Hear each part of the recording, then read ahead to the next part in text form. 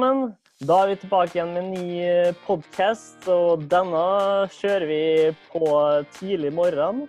Selv om du kanskje hører det på midten på dagen, eller på kvelden, eller når du måtte høre det, så har vi en liten morgenpodcast her med Frode Moen. Og Frode, takk for at du tar deg tid og har lyst til å være med på vår podcast. Takk for at du har invitert. Absolutt. Nei, det synes vi er bare hyggelig. Og vi har et veldig interessant tema i dag. Vi skal gå litt dypt rundt spillprinsipp og ting og tang, men før vi gjør det, så tenker jeg at kan ikke du bare gi det litt kort om din bakgrunn, hva du holder på med, og litt om din bakgrunn, sånn at det gir litt mer mening for våre lyttere når vi skal inn i temaet. Ja. Først og fremst da, så er jeg jo ikke fotballtrener, bortsett fra på breddesiden da. Men det skal jeg komme litt tilbake til. Akkurat nå så er jeg avdelingsleder i Olympiatoppen Midt-Norge. Ja. Der har jeg også et fagansvar for idrettspsykologi og coaching. Jeg har vært her i 13 år nå. Så har jeg også en sånn såkalt toerstilling på NTNU, der jeg hovedsakelig driver med forskning, men jeg har også fagansvaret og er ansvarlig lærer for 4 kurs, deriblant 2 innenfor mental trening da. Ja, riktig. Før den tid så var jeg trener i kombinert og langrenn i veldig mange år, og før det så var jeg utøver i kombinert. Så etter jeg var ferdig med trenerkarrieren min, så tok jeg en doktorgrad i coaching og prestasjonspsykologi. Ja. Og det er det som etter hvert har bringt meg inn på spennende tema innenfor lagsportidretter og andre dynamiske idretter. Absolutt. Nei, så du har jo på en måte vært kallet i idretten gjennom hele livet, og du har jo en stor passion for det. Og i dag da, så skal vi jo snakke litt om, igjen følge på en måte temaet rundt ledelse i toppidrett, som passer jo ganske fint med din bakgrunn og det du på en måte har fokusert på.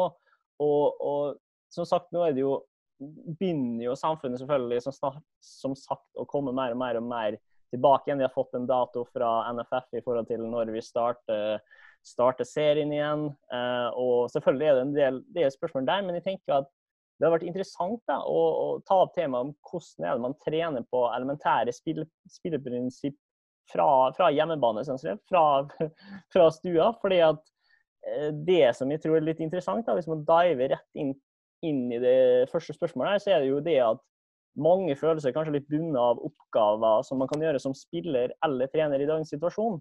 Og da tenker jeg selvfølgelig spesifikt på taktiske valg, posisjonering og spill mot spill.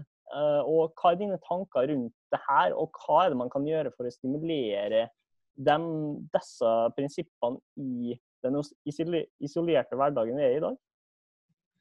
Ja, jeg har ganske mange tanker om det. Først og fremst si at jeg spilte jo fotball selv frem til jeg var 15-16 år, men da gikk jeg all in for en individuell idrett da. Ja. Og her med kravene som stilles til blant annet fotballspillere og andre utøvere i dynamiske idretter, det tror jeg er ganske kraftig undervurdert egentlig. Og for meg så var det ganske litt gresk også, men jeg jobbet jo veldig mange år sammen med Bjørn Hansen, som har vært med på det meste som har vært stort i norsk fotball.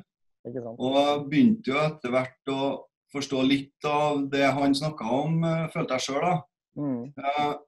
Og da er jo spesielt det her med viktigheten av at du må være så observant i miljøet rundt deg som spiller da. Det er jo helt avgjørende, og det er en ganske stor bane, og det er ganske mange spillere. Du har både medspillere og motspillere.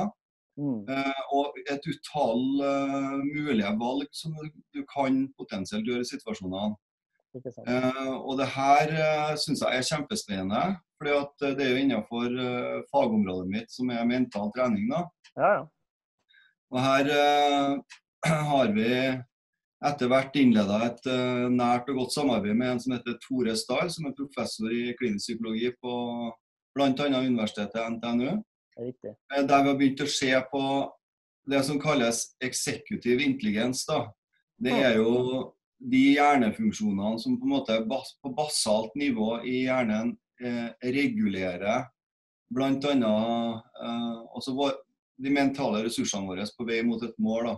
Riktig. Og her har det vært veldig spennende å på en måte se det i forhold til blant annet fotballkonteksten. Og spesielt i tida vi inne i nå, der de ikke får lov til å trene spesifikt på fotball. Da. Og det jo spesielt oppmerksomhetsfunksjonen i hjernen som veldig sentral for en fotballspiller. Absolutt. Og det to ting der som jeg tenker veldig sentralt, og det ene jo å fange opp signaler. Og så hen har jeg medspillere hen har jeg motspillere hen. Ja. Hen mulig å slå passninger hen. Hvordan skal jeg posisjonere meg i forhold til rommene som oppstår og så videre. Og det går jo på en måte hele tiden å være orientert i terrenget. Ja. Og du må hele tiden gjøre også oppmerksomhetsskifter, for du må oppdatere arbeidsminnet i hjernen kontinuerlig, da, for det skjer jo fort. Og de beste spillerne, de gjør jo også mer komplekse og smartere bevegelser. Så liksom den ene delen av det, den andre delen av det jo å bygge opp et handlingsrepertoar da, i minnestrukturen i hjernen. Og der det jo så mye å øve på egentlig. Ja.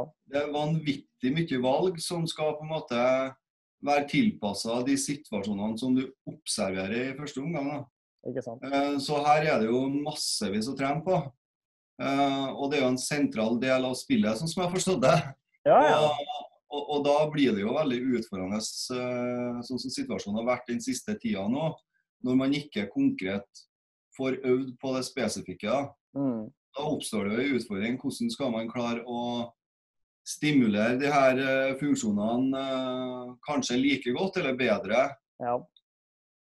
Det jo det vi skal snakke litt om, men jeg tenker litt sånn, for nå Jojo begynte jo dive litt inn i researchen også fra rundt, selvfølgelig litt sånn kort fortalt, da, bare for å på en måte få en bedre forståelse om det før samtalen vår. Men det jeg fant da, som jeg synes var litt interessant, jo på en måte landslagsskolens, da, NFF sin faglige hovedverdier, rundt på en måte hva deres definisjon rundt spill og motspill, da, og på en måte at en av deres verdier da, handler om all aktivitet i en spill og motspill kontekst, og rett og slett at det handler om å overvinne motstand da, gjennom å håndtere tid og rom som du snakker om, med og uten ball, alle aktiviteter som NFF-regi tar utgangspunkt i fotballens egenart, så det liksom ballen, medspillere, motspillere, lengderetning og omstillinger. Så det jo en del faktorer her som påvirker, da, sånn som du snakker om, og hvordan på en måte skal du stimulere dem mentalt. Men hva det liksom, hvis man tar et litt sånn steg da, på hvor øvelsene og prinsippene må komme fra, så jo det fra trenerteamet, da, hvis man tenker toppfotball. Og hvordan kan treneren sørge for at nivået og kvaliteten blir opprettholdt? For det kanskje det vanskeligste når du ikke på en måte får den tette dialogen. Hva tenker du rundt det? Ja, det ser jeg for meg har vært en stor utfordring i tiden her. Og så jeg veldig enig med den tilnærmingen som fotballforbundet har i forhold til det her. Jeg veldig tilhenger av at sånne type ting trenes best spesifikt. Det vil si med motspill på banen og så videre, akkurat sånn som det skal være kampspesifikt da. Men det har jo ikke vært en mulighet til å gjøre det sånn nå i disse dager, holdt jeg på å si. Nei, det kan ikke det.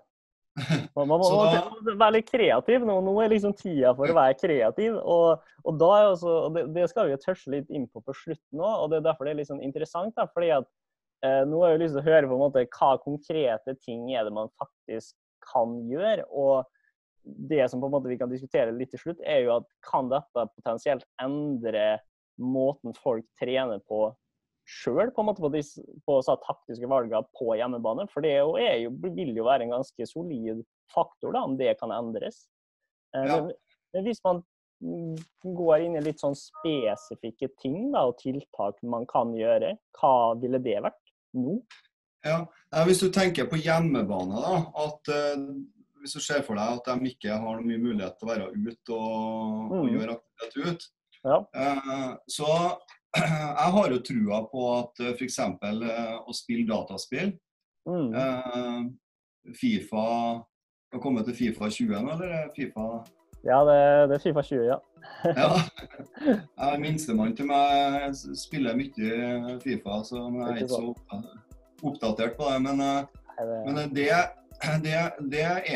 ikke dumt, fordi at du er avhengig av, og særlig hvis du har en litt stor skjerm da, som gjør at du må flytte blikket litt. Du må fange opp forskjellige bevegelser på spillere. På en måte så blir det litt sånn spillspesifikt også. Du trener definitivt både oppmerksomhetsfunksjonen, for du må oppdatere deg i forhold til å fange opp rom, motspill og så videre. Samtidig så trener du også på en måte valgene, fordi at du må gjøre valg i spillet også. Absolutt. Så det er ikke, jeg vil tro at det er ikke bortkastet trening. Jeg har jo forsket litt på det. Da brukte vi et program som heter Neurotracker, der du følger noen sånne baller i bevegelse og flere baller samtidig. Det trener jo oppmerksomhetsfunksjonen. Så kan jeg spørre seg hvor spesifikt er det i forhold til fotball. Og det er et godt spørsmål, men hvis du ikke har muligheten til å gjøre noe annet, så har jeg veldig trua på at det å stimulere den hjernefunksjonen da, gjennom den type program i en sånn periode, det tror jeg er smartere enn å ikke ha noe stimuli. Nei, absolutt. Og så her har du interessant, fordi at nå er det jo litt sånn sagt også, for nå skal vi ikke på en måte dive for mye inn i ulike tema, men jeg tenker jo også det at fotballen, da, hvis man ser på en måte elitespillere, da, har på en måte hatt et litt sånn tema med at ok, du er på fotballtrening, og så drar du hjem og spiller FIFA. Det har vært litt den trenden da, for å få det stimuliet. Og nå vet du, så er det jo også en vanskelig situasjon, fordi at kanskje det eneste stimuliet du kan få kalle på den der biten da, er gjennom si FIFA eller lignende. Da. Fordi at du kan ikke se fotballkamper, det går jo mer eller mindre ingenting om dagen, og du har ikke på en måte den vanlige treningsrutinen. Så jeg synes det er et veldig godt poeng, og det støtter jo også litt opp om på en måte veksten som har skjedd i e-sport i generelt, og på en måte verdien rundt det, og hvorfor e-sport ble sånn som det ble. Så det er jo ganske interessant også at på en måte du drar inn det da, som en ganske faktor som har vært ganske mye debatter rundt da, men nå er det ikke det vi skal snakke om, men som sagt, det er interessant at du tar det opp, synes jeg. Ja, det har vært litt negativ fokus på det her med FIFA og spilling, sånn som jeg har opplevd det, og jeg tror definitivt ikke det har bare negative sider med seg, altså tvert imot. Fordi at altså hvis en spiller online på nett og sånn mot andre gode e-sportspillere innenfor FIFA, så er det klart at det går veldig fort, og du må følge med ordentlig, og du må også ha gjøre gode valg da, for å vinne kampen. Så det er jo en ting, og så finnes det mange sånne brain-trainingsprogrammer som trener tilstående egentlig. Men for en fotballspiller så er det ikke sikkert at det er så artig å holde på med mer sånn abstrakte sånne programmer da. Se for meg at kanskje FIFA er et veldig godt alternativ.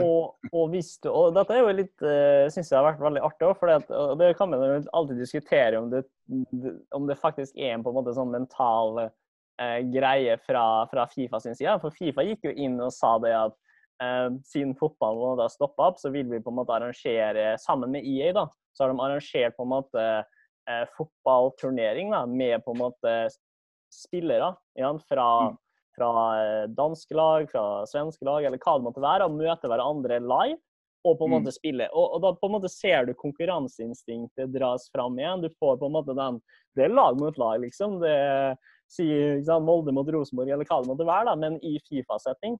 Og det interessante er jo om FIFA, eller altså om FIFA generelt da, tenkte det her som en, ok, Selvfølgelig er det sikkert en måte for å på en måte aktivisere fans og på en måte holde folk engasjert.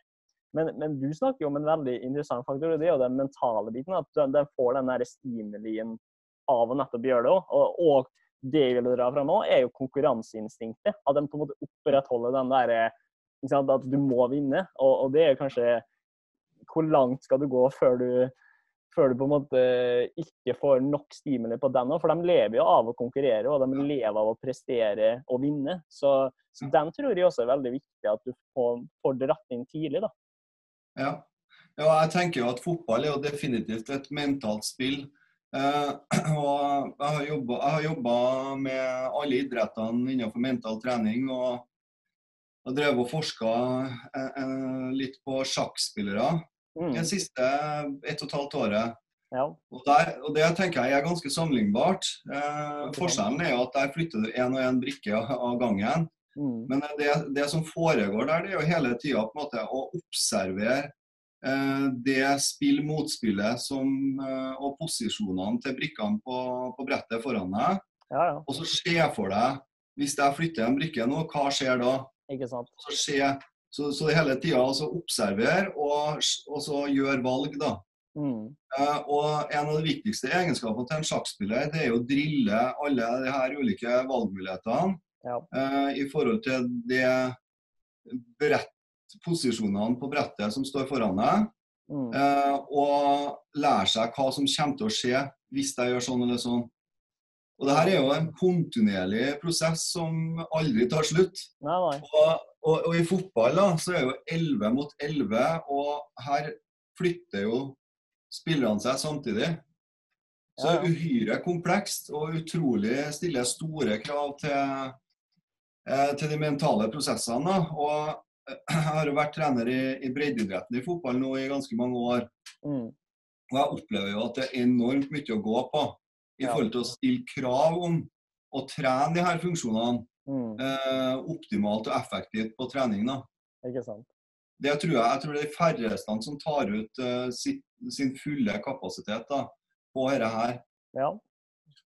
Det er jo veldig interessant også rundt akkurat det da, hvor tidlig skal man på en måte dra inn taktiske valg, hvis man tenker på en måte yngre aldersgrupper, og det er jo i forhold til, altså, jeg husker jo på en måte, jeg også har jo på en måte vært trener før jeg på en måte dro til USA, og det ble litt andre ting på plata, men jeg trente jo mye aldersgrupper, kall det 12-14 år da, for jeg synes det var en veldig spennende fase, for det er liksom den der kneika fra nå er det vel 9 da, til 11, men på en måte akkurat den store balansegangen fra plutselig måtte begynne å tenke stor bane, masse flere spillere, offside, altså mye mer taktiske da, og det synes jeg var en veldig spennende, og da så det ganske tidlig hva lag var det som på en måte ikke fokuserte på det, og hvilke lag som på en måte begynte på en måte å dra inn taktiske valg da, og posisjonering og på en måte forflytning av alle så små detaljene. Det er ganske avgjørende da, i så tidlig fase. Ikke at det på en måte handler om å vinne eller å tape, men på en måte utviklingen da, for spillerne, så er det jo veldig godt poeng på en måte hvor tidlig er det du kan på en måte stimulere det i den aldersgruppa. Ja, og jeg tenker at det kan jo stimulere veldig tidlig. Og da tenker ikke jeg taktikk sånn at det er liksom bestemt at når situasjonen er sånn, så må du gjøre sånn. Ja. Da tenker jeg mer i forhold til å utvikle det her oppmerksomhetsfunksjonen på en sånn måte at du er flink til å fokusere og flytte fokus, og at du oppdaterer arbeidsminnet kontinuerlig med viktig og riktig informasjon, og opparbeider deg forskjellige valg som kan være effektive i situasjonen da. Og da handler det også om å selvfølgelig øve ferdighetsmessig på å utføre dem. Ja. Men i situasjonen her, jeg jobber jo med flere kampsportutøvere, og de har jo samme utfordring i situasjonen her. Ja. Der bruker vi video ganske mye.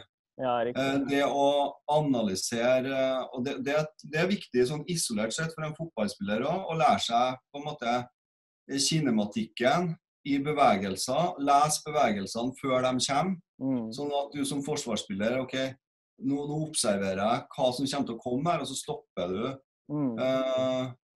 angrepsspilleren, og her er det masse å lære av å se på video. Både sånn isolert, hvis du tenker det å lese bevegelser, men også på taktiske valg. Og her kan en jo bruke Geir Jorde og kompani har jo utviklet ulike VR-konsepter, der du kan gå inn og så få det i enda mer, ikke bare i skjermformat, men du får det in reality, holdt jeg på å si. Looking into the future, the beginner faces a choice that leads him to the triumph, or not. Being surrounded by like-minded professionals can be the best guarantee that you actually take that crucial career step. Sport in Global is a digital network for sports jobs. It gives you the chance to be involved in the sports industry no matter who you are, regardless of gender, nationality, and experience. Our AI system matches up talent with human resources. Candidates who align with the company's values and needs immediately get shortlisted. It saves time for HR and increases the opportunities available to applicants. The platform identifies tailor-made recommendations based on user needs, so you're always aware of the possibilities out there right now. SportIn Global is a place where students gain key tips about jobs and build the valuable connections that are essential for people at the beginning of their career path. The path from candidate to champion starts with a single step in the right direction. Sign up to SportIn Global. SportIn Global, the best way to enter the sports industry. Men hvis man går litt på en spesifikk case da, bare for å på en måte sette litt i perspektiv, nå er det på en måte mange der ute som er litt sånn, ok, sentral midtbanespiller, du har på en måte en sentral rolle. Jeg tenkte også på en måte bruke det fordi at det er liksom på en måte kjernepunktet da, og det blir liksom flere ting å forholde seg til. Hvilke posisjoneringsøvelser kan vedkommende gjøre uten å ha fysisk kontakt med de andre for å akkurat trene på det du snakker om nå? Ja, jeg tenker det er mye, det går an å legge opp til at det ikke skal være kontakt, men at du må hele tiden orientere deg og spille mellom ledd, både foran og bak deg, så at du har zoner som du skal spille gjennom, men du unngår direkte kontakt. Da. Men du må hele tiden lete etter korridorer mellom forsvarsspillere. Det er den som står bak der, og på motsatt side, så da må du hele tiden orientere deg den veien og bak deg sånn reelt da.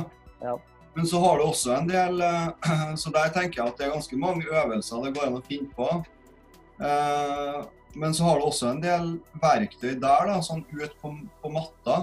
I perioden her så har vi brukt et system som heter Smart Goals. Og det er et sånn lyssystem.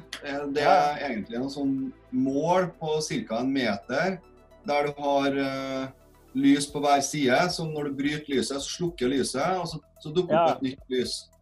Og som sentral midtbanespiller da, så hvis du har en sirkel og satt opp de målene i sirkel, og så vil lysene dukke opp vilkårlig, og så står sentral midtbanespiller i midten av sirkelen, og så har du 4 spillere på kantene, som står med hver sin ball, og som spiller inn ballen til midtbanespilleren når han observerer lyset, og han skal spille en perfekt passning imellom, da, så at det blir imellom i målet. Og det er en ganske krevende øvelse. Det kjører vi på landslagsspillere i håndball også nå, som holder på å trene intervaller på dette her. Og da setter vi disse målene, da, sånn at de er tilpasset rollen deres. Sånn at det blir litt sånn, de må orientere seg på en måte som er likt den rollen de har på laget sitt. Og det synes jeg er et veldig fint verktøy, og jeg ser jo at det er voldsomt krevende å jobbe så intenst, da, for det dukker opp hele tiden nytt stimuli, og du skal behandle ballen samtidig. Og det her går an å bruke mange varianter og sette opp dette på forskjellige måter. Ja, for jeg har jo sett, og det har vært litt sånn, jeg husker jeg kom sikkert for 5-6 år siden, var på en måte den sirkelen som på en måte ble laget med så ulike på en måte veggene da, som på en måte stimulerte, ok, slår du den dit, så slukker det liksom, så kommer det et nytt, så på en måte må du bare vri og vende, og så på en måte, men det var i en sirkel da, så her kan du jo si at, ok, det mer den der reaksjonsevnen og oppmerksomheten, men det du snakker om jo også enda mer spesifikt, at på en måte hvordan du kan ta det ut ifra hva rolle du har da, hvordan plasserer du målet med lys, som du sier, i forhold til ok, du en venstrekant, så på en måte jobber du med å se innover i banen. Ok, du i midten, så kan du på en måte, ok, hvordan på en måte sprer du ballene da, i forhold til ledda du skal gjennom. Og det synes jeg veldig, veldig viktig å ta opp akkurat den der spesifiseringen basert på rolle, da, sånn at du ikke bare får den klassiske, ok, vi en sirkel, og det er på en måte bare reaksjonsbiten du trener, da. Ja, og det fungerer veldig fint med dette SmartGoal-systemet, synes jeg. For der kan du sette opp akkurat sånn som du vil, og også avstandene mellom spiller og målene og lysene og sånn da. Ja. Så da får du gjort det ganske så spesifikt. Absolutt. Selv om det blir jo ikke helt spesifikt, fordi at disse lysene blinker jo vilkårlig. Ja. Men du får definitivt trene denne hjernemuskelen som ligger til grunn for spillforståelse. Ja. Selv om du kanskje ikke får trent nok på en måte den, hva skal jeg si, liksom på en måte lese valgene da, basert på en måte hva som skjer. Som den på en måte, igjen der du drar inn FIFA, på en måte hva valg det du tar, og hvordan reagerer motspiller da, på det, og hvis du på en måte igjen da, ikke spiller mot maskinen, men du spiller mot en annen fotballspiller da, som også på høyt nivå, så har du på en måte, du har to profesjonelle, mentale, tøffe som tenker spill på sitt måte, og da vil det på en måte være en, som du sier da, den stimulien, hvordan tenke og lese valg, selv om det ikke akkurat fysisk, og der det, så blir det en veldig god målestokk da, som du snakker om, men som sagt, vi har snakket om en del verktøy, en del øvelser, og jeg tenker det at det også en del yngre på en måte spillere her som sitter hjemme og føler de kanskje ikke har fått trent nok på de små detaljene, og de har jo kanskje ikke ressurser eller på en måte de type tingene til å ha sånn smart goal og ting og tang. Hva det de på en måte kan gjøre, bare sånn smått for å stimulere det? Nå jo FIFA har jo vært et veldig godt eksempel, som jeg tror vi kan dra frem, som jeg tror alle som små og sikkert litt eldre og veldig happy for. Men hva andre ting ville du på en måte tatt frem for dem da, som de kunne gjort? Altså, jeg tenker at egentlig så har dette vært en fantastisk periode der det mulig å drille mye tekniske øvelser. Og når det snakk om taktikk da, og spillforståelse, så vil på en måte ferdighetene dine hele tiden være en begrensende faktor hvis de ikke på høyde. Og det sånn at hvis du står i en posisjon og ikke har et godt mottak, ikke har et godt tilslag og så videre, så vil oppmerksomheten din i situasjonen, den vil jo bli dratt veldig inn. Så lenge ferdighetene ikke der, så vil du bli veldig sånn innoverrettet i oppmerksomheten, og da vil du få med deg de signalene og det som skjer rundt deg av bevegelser og spill, motspill, korridorer som åpner seg, korridorer som lukkes, og så videre. Ja, for fokuset ditt på ball. Ja, fokuset ditt rett og slett så oppslukt i at hvordan skal jeg klare å få til å håndtere den ballen som kommer nå? Og hvis jeg får tak i den, hva skal jeg gjøre? Ja, ikke sant. Så du blir veldig sånn sentrert i deg selv da, når ikke ferdighetene gode nok. Sånn at i forhold til spillforståelse, så det jo ekstremt viktig å bygge opp det her ferdighetsrepertoaret som skal til for å håndtere spille i den hastigheten som du ønsker å spille i. Da. Men i tillegg til det så tenker jeg at det å se fotballkamper, det å se video, gjerne kamper som man har spilt selv, men det kan også være andre kamper, rett og slett for å være oppmerksom på hvordan de beveger seg, ulike spillere, hvordan lagene beveger seg i forhold til hverandre, og være liksom bevisst på sånne ting. det tror jeg veldig smart da, fordi at det med på å stimulere det her valgrepertoaret, både stimuli-respons. Du ser at ok, når spillerne beveger seg sånn, så det her et godt valg. Ikke sant? Det her ikke et godt valg. Så du får på en måte trimmet de samme strukturene, selv om det ikke blir ute på banen helt spesifikt da. Men jeg husker Gøril Kringen sa til meg, jeg jobbet jo sammen med hun i flere år gjennom Olympiatoppen. Ja, jeg kjenner godt. Og hun var jo en av de store norske damespillerne, og hun sa jo til meg at damene trodde de ser alt for lite fotball. De må se mer fotball for å utvikle denne forståelsen for hvordan spillet kan spilles da. Ikke sant. Så det tror jeg er et viktig poeng, at det å se på video, se på kamper, men så, du kan sitte og være hjernedød og se en kamp, igjen da, du kan være på trening og være hjernedød også, og alt for mange det etter min mening da. Så det handler liksom om å skru på denne fokusfunksjonen vi har i hjernen, og fange opp det som du kan fange opp, som relevant for deg da. Absolutt, og det jo litt sånn, det skulle jo egentlig frem til da, si at du spiss da, og vil du på en måte anbefale, selvfølgelig du nevnte jo på en måte å se kamper som du har spilt selv, men nå det jo sånn at i hvert fall hvis du litt yngre da, så det jo gjort en del feil, og kanskje du ikke på en måte snappe opp dem så enkelt selv. Ville du på en måte hatt en litt sånn mix også, og si at du ser kamper fra Erling Braut Haaland da, og på en måte ok, bare fokusere på han. Hvordan det han løper? Hvordan det han på en måte kommer seg til sjansene han gjør? At du på en måte fokuserer på din rolle da, så godt som du kan, eller den rollen du har. Nå ikke alle roller som like lett å følge på kampene, men det liksom på en måte en vei å gå? Ja, det har jeg veldig stor trua på. Både når det gjelder spillforståelsen, men også i forhold til utvikling av ferdigheter og teknikk da. Og jeg tror akkurat at dette veldig undervurdert, fordi at vi lærer mye lettere av å på en måte se og observere, og det gjelder også, jeg kan for eksempel prøve å fortelle gutten min hvordan han skal utføre finte, og det blir nesten helt umulig. Hvis han ser finter, hvis han ser Zlatan gjøre finter på video, så det mye lettere for han å lære seg finter. Ikke sant. Så her har jo dagens ungdom fantastiske muligheter, som kanskje ikke vi hadde når vi vokste opp, at de har muligheten til å se de beste spillerne om og om igjen i mange situasjoner. Og der ligger det utrolig mye læring da. Både når det gjelder å utvikle ferdighetene, men også når det gjelder forståelsen for spillet.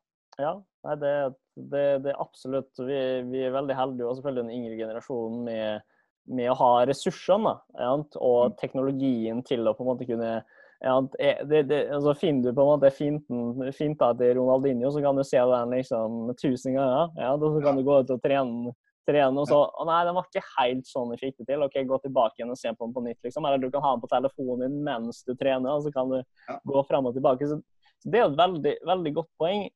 Det som, hvis vi på en måte begynner å konkludere det her da, og på en måte ha litt sånn hva veien videre, så jo litt interessant da, og jeg litt sånn lurer på om det kort nok tid, om det har vært for kort tid, eller den type ting, men tror du vi vil se en endring i hvordan toppspillere trener fra hjemmebane på akkurat prinsippet du snakker om? Eller det for tidlig? Altså, kall det distansen mellom på en måte når du begynte på en måte, ok, nå det ingen som møtes, til nå på en måte vi på en måte litt mer eller mindre i gang igjen. Tror du ble det på en måte nok stimuli da, til å på en måte endre noe, eller hva tenker du rundt det? Kanskje ikke på toppspillerne, men hvis du tenker på dem som kommer bakfra og skal bli toppspillere, så tror jeg du ser store forskjeller her når ting etter hvert forhåpentligvis begynner å åpnes opp igjen. For da ser du at noen har garantert jobbet godt med de tingene her, mens veldig mange ikke har gjort det. Så jeg tror du vil se på en måte en større avstand da, mellom dem som har jobbet effektivt og dem som ikke har gjort det. på alle nivåer egentlig, ikke bare i forhold til det her med spillforståelse, men i forhold til ferdigheter og kapasiteter også. Teknisk, taktisk, fysisk, det er mye ting du kan jobbe med på egen hånd, uten tvil. Og vi husker mye om det også, og det gikk jo på det du snakket om, i forhold til oppmerksomheten, i forhold til å på en måte se valgene du skal ta, men også på en måte se seg rommet, se mulighetene. Og jeg husker veldig mye når jeg var trener for så yngre også, så var det liksom sånn, vi fokuserte veldig mye på det elementære, da, ikke sant? At teknikken måtte på en måte høyere opp, da, sånn at klarer du å dempe den ballen, eller klarer du på en måte å vri ballen godt nok, så vil du også på en måte kunne ta mest sannsynlig riktigere valg da, i neste fase, og at de på en måte klarer å se seg valgene mye lettere, og det akkurat det du tenker, og det jo alt du trenger, bare en vegg og en ball, så kan du på en måte trene mottak, medtak og demping og finting og hva det måtte være, så akkurat den det jo en del å trene på, og jeg tror det også er fint at du varierer, sånn som du snakker om, at stimulerer på en måte, og jeg vil jo også kaste inn sjakk, som du snakket om, altså spille sjakk liksom, og på en måte få hele tiden prøve å tenke flere valg fram da. Så hvis man skal på en måte oppsummere litt her med konkret da, hva på en måte, hvis vi tar høydepunkter, hva på en måte det man kan ta fra det her, hvilke tiltak kan man gjøre, kort fortalt fra ditt sted? Sånn helt grunnleggende når en situasjon sånn som vi har vært gjennom nå, eller står oppe har oppstått da, så tenker jeg, og det ser vi veldig godt i Olympiatoppen nå, at det handler om å på en måte ha en mental fleksibilitet da. Ja. Du må snu deg ganske fort, og så gjøre ting annerledes, men det trenger ikke å forringe kvaliteten på det du er ute etter, tvert imot. Det kan hende at det blir bedre. Så det ligger jo i bunnen her sånn. For hvis man tenker at nei, her katastrofe, nå får ikke vi gjort ditt eller datt, så man må liksom være fleksibel, og sånn som jeg opplever samtalen, så det på en måte to ting. Altså, hvordan kan jeg stimulere oppmerksomhetskontrollen min gjennom ulike øvelser? Ja. Jeg må følge med der, jeg må følge med der, jeg må følge med der, jeg må følge med der, jeg må følge med der. Hvordan kan jeg trene på den funksjonen her? Ja. Det en ting, og den kan trenes og stimuleres, selv om vi i koronatåka, holdt jeg på å si. Ikke sant. Og så har du den andre biten som går på å bygge opp repertoaret av valg, da. Ja, ja. Og da det FIFA, video, se på kamper og så videre, sånn at du bevisstgjører og får bygd opp alle de valgene som du kan gjøre i forhold til situasjonen som du observerer da. Ja. Og da jo målet da, at det her skal jo gå fort, så når du observerer noe, så har du gjør det valget. Ja. Så du blir jo hele tiden utfordret på fart i toppfotballen. Så jeg tenker de tre elementene da, kjempesentrale. Og for en trener da, så må han spørre seg, ok, trener jeg, stimulerer jeg denne orienteringsfunksjonen, oppmerksomhetsfunksjonen, oppmerksomhetskontrollen til utøveren når vi gjør øvelser sånn og sånn? Ja. Eller kan en stå og gjøre det og være helt passiv, død i oppmerksomheten egentlig? Ikke sant. Ikke sant. Bjørn brukte jo å si det, du må involvere det fra kragen opp også, hvis øvelser skal være god. Uten tvil. Og det andre, får jeg stimulert valgene som må gjøres i aktiviteten. Ja. Og hvor rollespesifikt blir dette her, eller lagspesifikt blir dette her da. Så jeg tenker det jo det en trener hele tiden må tenke på. Ja. Og så kan jeg trekke ut deler av det, sånn at jeg bare stimulere oppmerksomhetskontroll, oppmerksomhet, og sette det sammen med oppmerksomhet, valg, i en fullstendig helhetlig pakke da. Ja, vi snakket jo litt med Trine Lise akkurat om på en måte litt sånn hva treneren kan gjøre, og øvelser og ting og tang, og da snakket vi veldig mye om relasjoner, ikke sant? Og på en måte trene venstresida, eller trene høyresida, eller forsvarsledd, eller midtbaneledd, ikke sant? At du på en måte får seg gruppene sammen da, noe som har vært en del restriksjoner på maks 5, eller hva det må da. Men da kan du på en måte også trene på en del av valgene som du snakker om, ikke sant? For det også en relasjon, ok, hvordan jobber du da fra høyrebekken til høyrekanten, hvis du har en veldig sånn på en måte veggspill, aggressiv på en måte langs kanten filosofi, hvordan på en måte jobber du med den, eller kanskje også diagonalt fra høyrebekk til venstre kant. Ja, det flere elementer som du kan dra inn da, for å på en måte nå når du begynner å på en måte få litt mer rom da, til å på en måte være på banen selvfølgelig. Men Frode, jeg vil jo bare, du skal få lov til å ta en avsluttende kommentar før vi rapper, for nå begynner vi å nærme oss slutten. Ja, nei, for at det en sånn funksjon som jeg mener gode fotballspillere utrolig dyktige til. Den kalles inhibisjon egentlig, og det en del av oppmerksomheten vår. Og det handler jo om å avbryte dominante trekk. Og dette her jo det som veldig sentralt i finter og sånne ting. Fordi at, og det går det også an å trene på i en sånn situasjon som vi står i nå. For det liksom, hva det åpenbare valget? Og det dominante til de nest beste spillerne i hvert fall, det å gjøre det åpenbare valget. Men problemet jo at alle andre ser det åpenbare valget også. Så det handler liksom om å lære seg å avbryte det dominante og gjøre noe annet som enda smartere da. Og der, når du studerer, i hvert fall etter min mening, når du studerer sånne spillere som Messi og sånn, som finner på å gjøre det totalt uventet, da har du kommet på et ekstremt høyt nivå da, i forhold til det her hjernefunksjonen. Da. Absolutt. Og det syke at han får det jo til å se så lett ut også, som han har gjort det tusenvis av ganger før også, så det ser så naturlig ut.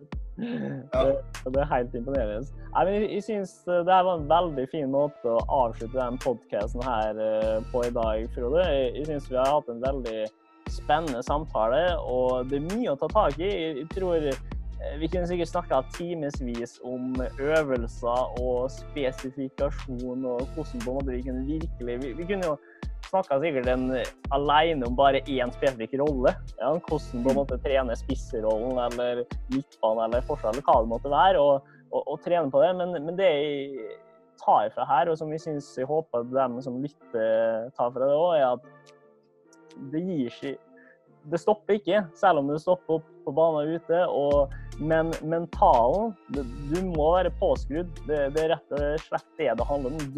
Det starter her.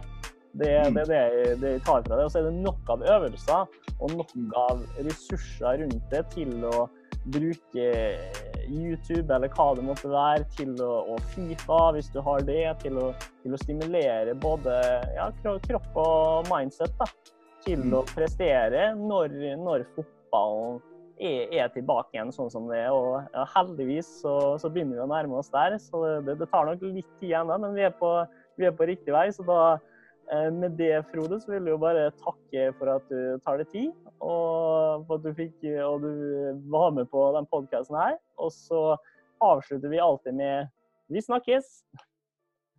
Vi snakkes!